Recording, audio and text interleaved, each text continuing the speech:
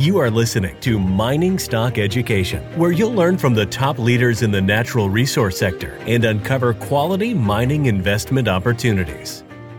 Welcome back to Mining Stock Education. I'm your host, Bill Powers. In today's show, you're going to be hearing from a veteran resource investor, fund manager, Adrian Day from AdrianDayAssetManagement.com.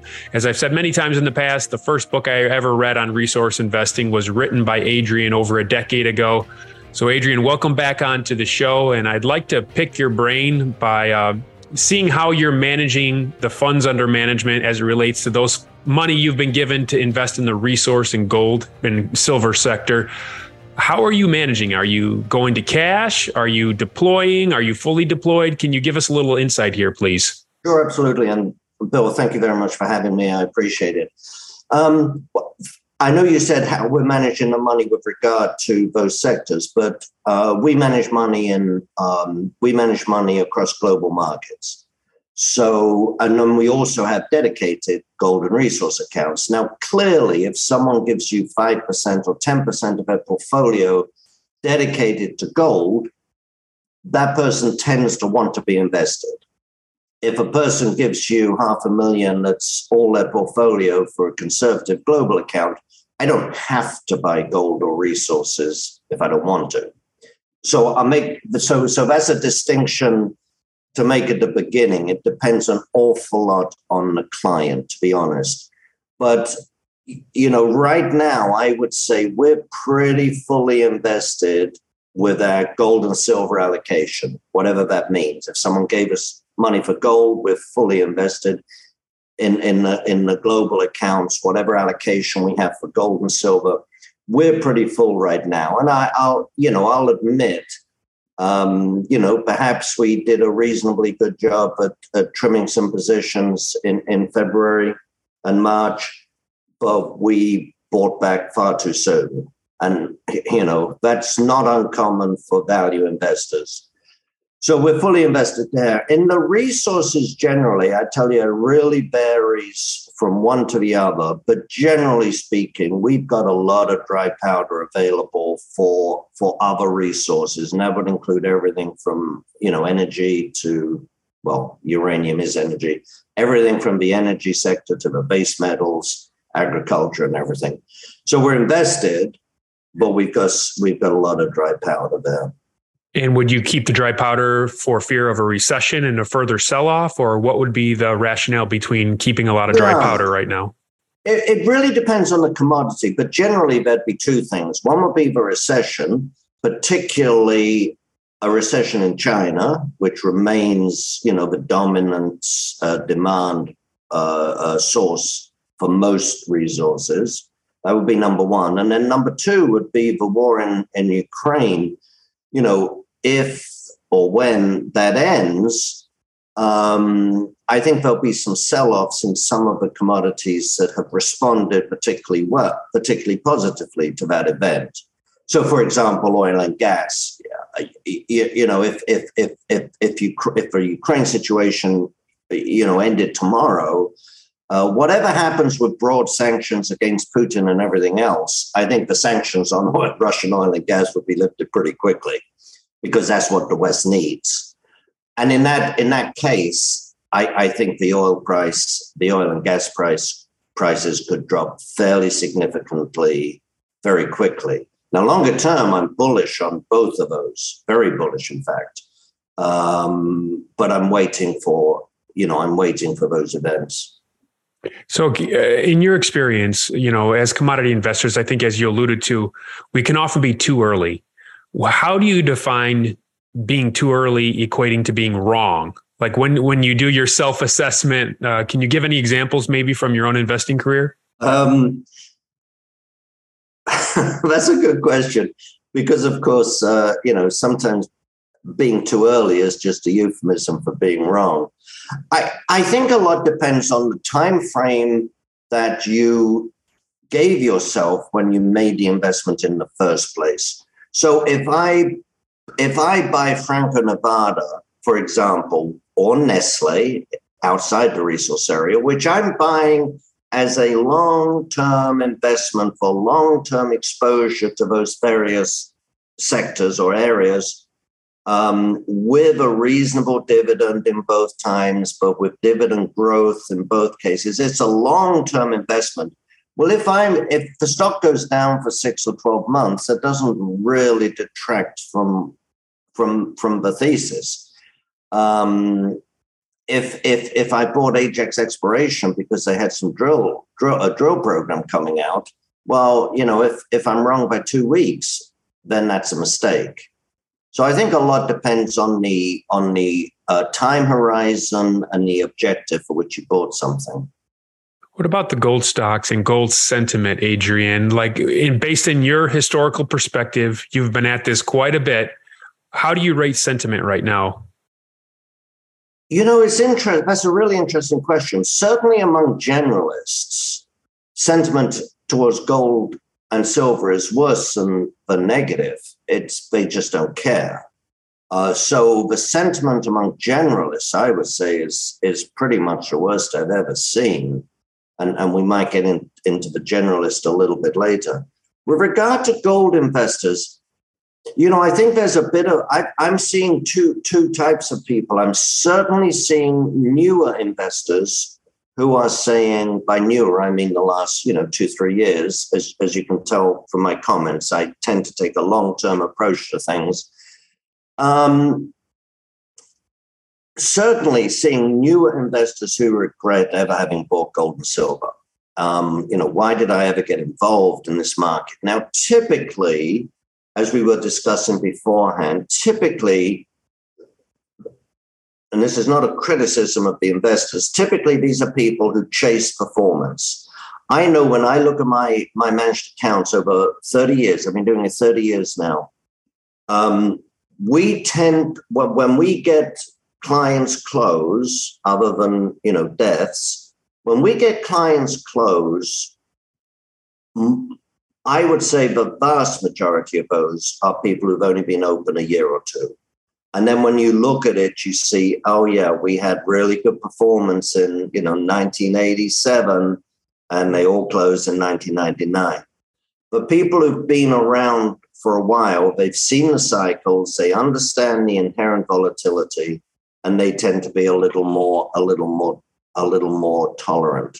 So with regard to sentiment now, there's no question that the people who have, what we'll call, dedicated gold investors are frustrated that gold hasn't gone up more given the inflation and given the war.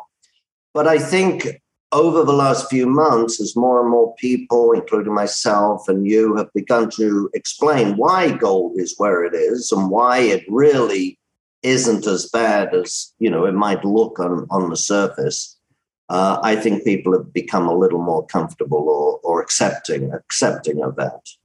For generalist inflow into the sector, I've had some recent guests say that we need to see the generalist investor give up on general equities. Just say general equities are in a bear market and search for value elsewhere, other places, other sectors. Also, some guests have said we need to see all-time gold prices, break through our previous high of a couple of years ago. Those are two things from your analysis. What do you think needs to happen to see generalists flow into this sector, Adrian? Yeah, I think both of those are right, or both of those are true to some extent. I don't necessarily think we need to see the broad market collapse, but we certainly need to see the broad market, stop going up and people start to rotate. There's already been rotation from the tech stocks, tech growth stocks into the value stocks, and more defensive stocks change a little bit in the last, few weeks, but we were seeing a lot of that rotation. And I think, a decline in the broad market, not a collapse, we'll see rotation into gold. I definitely think we need to see the gold price higher on a sustained basis. And it doesn't necessarily have to be new all-time highs, but if we start getting over 1,800 and 1,850 and then 1,900, to me would be a trigger for a lot of interest to come back to the sector. But it has to sustain it. With regard to the gold stocks, the gold equities, I think there's one other factor, and that is, the generalist wants to see consistent performance. And, those of us who are in this sector, we know we know that the gold market and particularly the equities are inherently volatile. You can't get away from that. It's a very volatile business. It's also a very risky business. We know that. And, it's only going to get worse, in my view, as time goes on. We've already got we haven't got all of them. That's not quite true. But certainly Nevada, for example, has been well picked over.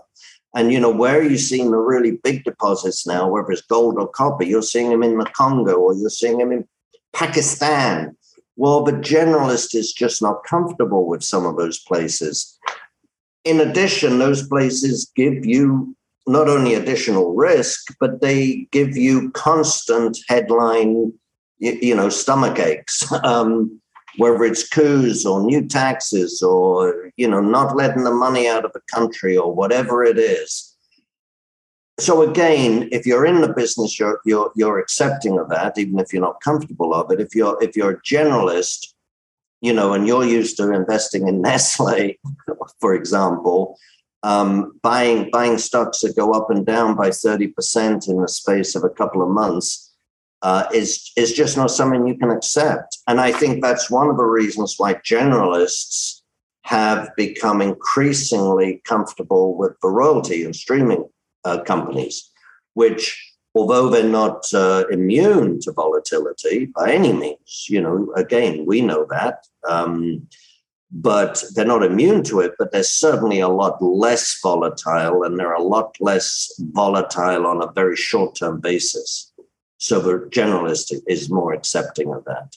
Do you think the balance sheets of the major gold producers play a role in drawing in generalists as well? Yeah, I mean, well, when you look at it right now, the balance sheets are very strong. The XAU, Index of Senior Gold and Silver Companies, is net cash positive, which is astonishing for a capital-intensive industry. Now, that includes a royalty company, so the miners are probably not net cash positive, although some of them are. Barrick, for example, is net cash positive. So they have very strong balance sheets. The dividend yields are higher than the S&P, and the multiples, the earnings, cash flow, book value multiples are better than the S&P, which is the first time I've ever seen that. And I think that goes back to your question of what will get people to come in. When the broad stock market starts going down, people start pulling up doing screens on Bloomberg and saying, show me the highest dividend payers. Oh my gosh, Barrick's paying 5%. It'll come as a huge shock to a lot of people. And where are the lowest cash flow multiples? My gosh, for gold stocks. So I think when the market comes down, people will start to appreciate the value that there really is, the true underlying value, not relative value, historic value, but the real value there is in the gold stocks. What are some of your winners and losers from Q2 earnings from the gold producers? Can you share just maybe some snippets or highlights that you? Yeah. Production was more or less in line for most of the major companies. There were a couple of sort of exceptions, but production was more or less, wasn't out of line. Costs, of course, were up as we would expect, but for some of them, like Newmont or Kinross, it was a lot more than expected, and a lot more than other companies. Like Agnico, for example, which actually improved their costs, although part of that was just because of synergies from the merger with Kirkland. But nonetheless, some of the companies, Barrick, wasn't so bad, but Agnico actually improved it. The other thing we should look at, and I'll come to specifics in a minute, is that the margins, a lot of analysts and a lot of investors have been disappointed with some of the earnings, but let's not forget, when talking about cost pressures and so on and so forth, but right now, certainly the second quarter margins, really quite good. If you're looking at $1,250 as all-in sustaining costs for many of the companies, and you're looking at $1,700, $1,750 gold price, these are very, very attractive margins. We've seen the cost increases The big problem with cost increases is not just, well, it's another 5% we weren't expecting, but it can cause problems at marginal mines. So you saw, for example, Pan American, they've stopped mining the underground at Dolores, which is one of their larger mines. Although it's got a limited mine life ahead of it anyway, it's coming towards the end of that. But the cost pressures were one of the reasons that went into that decision. There were others, but that was one of the factors. And so I think you can see more things like that happening, where cost pressures will be a factor in determining whether to do an expansion or whether to delay it, whether to close a mine a little earlier, or whether to do an acquisition for that matter. And again, I hate to be sound like a broken record, but this last quarter gave us a perfect example of why, people like royalties and streamers, because the royalties and streamers, by and large, had very, very strong quarter. And in Wheaton, of course, was hurt by Vale Salobo, where production was down 39% year on year. But the others, and they had a good quarter, but just not a great quarter. But the other royalties all did very well, and most of them, Cisco, Franco, Royal, they had records on many financial metrics, even though many of the miners didn't. So again, that's why a lot of people just stick with the royalties and streamers. For historical perspective, Adrian, when I look at all of the failed mine builds and CapEx overruns over the last 2 years, does this seem like it's occurring on an above average relative to your experience in the sector in the last 2 years? Yeah, I think you're right there. Look, historically, there is a long history of mining companies, and maybe even particularly gold and silver, it's gold companies, having overruns and delays. There's a long, long history of that. But I think the last couple of years have certainly seen an increase in that, and for many reasons. Obviously the inflation, cost inflation, price inflation that we've seen. If companies made a build budget, 2 years ago, they weren't, or 18 months ago, they weren't planning for 9.5% increases in different prices, and more than that, of course, in energy and steel. They weren't planning for that. So that's definitely one factor. We've also had incidences where the supply chain disruptions have hurt. Companies like Barrick, had to delay the Pueblo Viejo expansion. And one of the reasons was just inability to get very, very specific but necessary parts for the machinery. So yes, you're seeing some of that.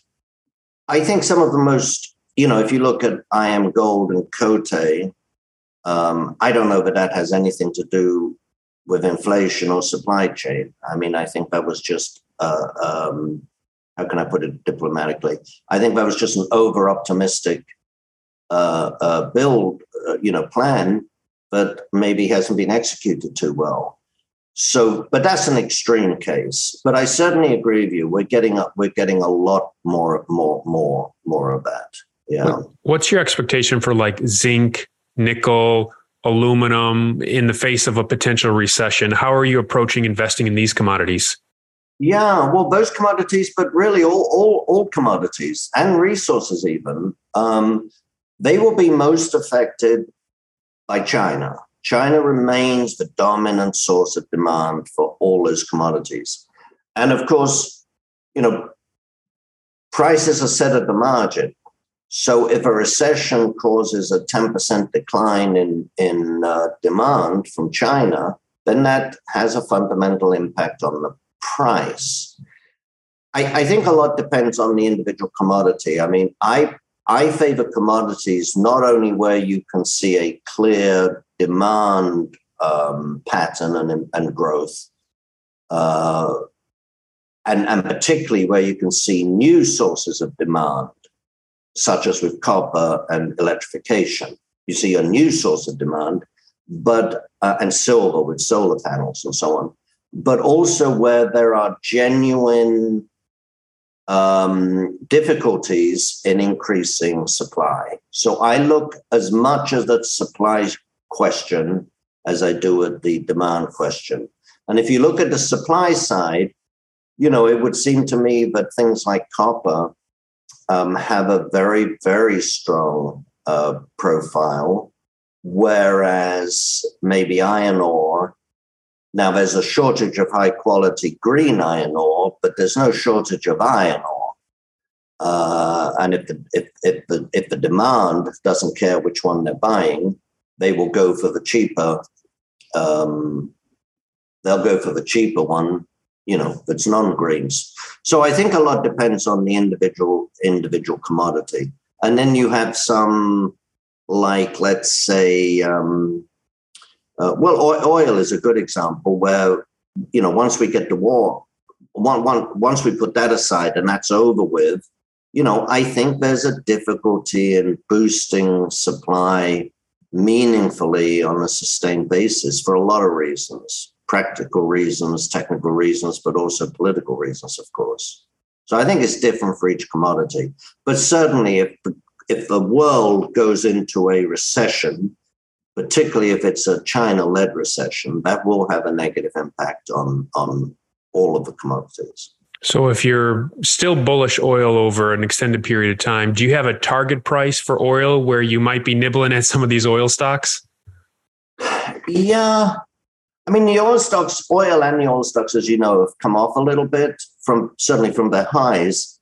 But, I'm still nervous that once the war stops, the oil price could go down to $70 or something like that, and the oil stocks would follow immediately.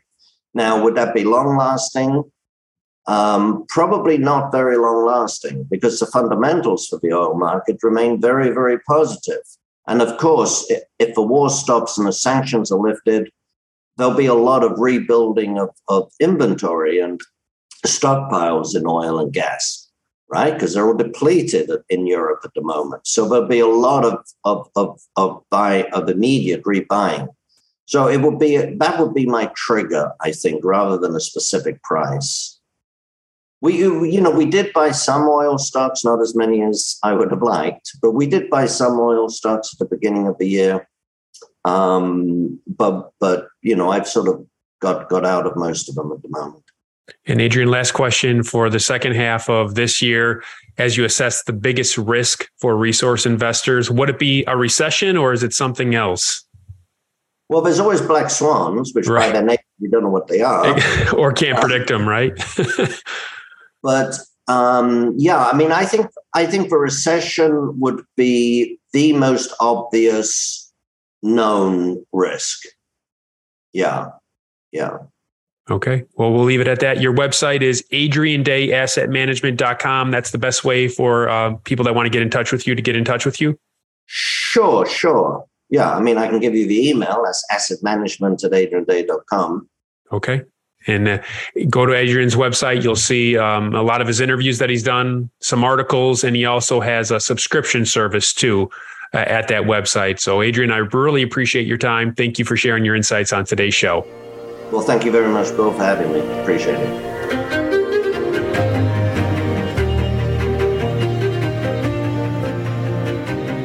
Thank you for listening to Mining Stock Education. Please subscribe and share this show with like-minded investors. Connect with us at miningstockeducation.com and sign up for our email list to stay in touch. Much success to you as you learn about, invest in, and profit from mining stocks. The mining business is one that generates gigantic wealth. You know, a good drill hole that converts might cost $50,000 or $100,000, and it might discover something worth a couple billion. There is no sector that I know of that has offered up as many predictable circumstances where there was the possibility, certainly not the certainty, but the possibility of 10-for-1 returns, as there is in small cap and micro cap mining stocks. Concomitant with that, if you don't do the work, or even if you do the work and don't discipline yourself on the sell side, there are very few places in the world where you can lose as much money as quickly as in mining stocks too. I just started to study up on mining stocks, and I just became fascinated because this is such a tiny sector and it's so volatile that either you could do really, really well, or you could pretty much get blown out of the water really quickly. The mining sector is a very risky sector. It can take your money very, very quickly. Don't fall in love with stocks. Don't be overly confident, and just do your work as best you can. Do your very best, but don't fall in love and don't get too overly confident, because that's a recipe for disaster. I have met, professional retail investors that have made a tremendous amount of money on the junior mining space. Some of them aren't accredited, and they spend their days researching, talking to people, being on the phone, pouring through financial documents, but it requires commitment.